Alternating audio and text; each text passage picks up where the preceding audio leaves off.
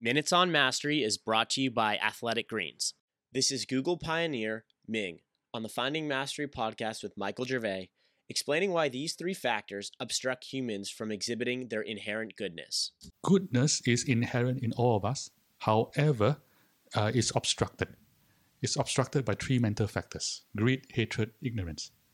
Right? And all of us have different levels of greed, hatred, ignorance, and therefore we fall into a spectrum of quote-unquote inherent good or evil. What that means is this, is that therefore we don't have to construct goodness because goodness is already there. All we have to do is deconstruct the causes or what obstructs the goodness. Therefore, if we can deconstruct greed, hatred, ignorance, then the evil goes away and the person is good.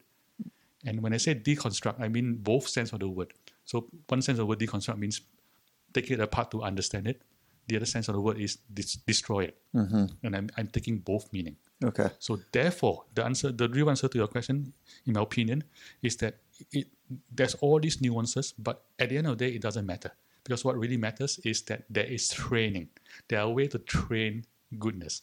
And the training simply involves removing or weakening greed, hatred, ignorance. For the full Finding Mastery podcast, head over to findingmastery.net or check us out on iTunes. And for a special offer from Athletic Greens, head to athleticgreens.com/findingmastery.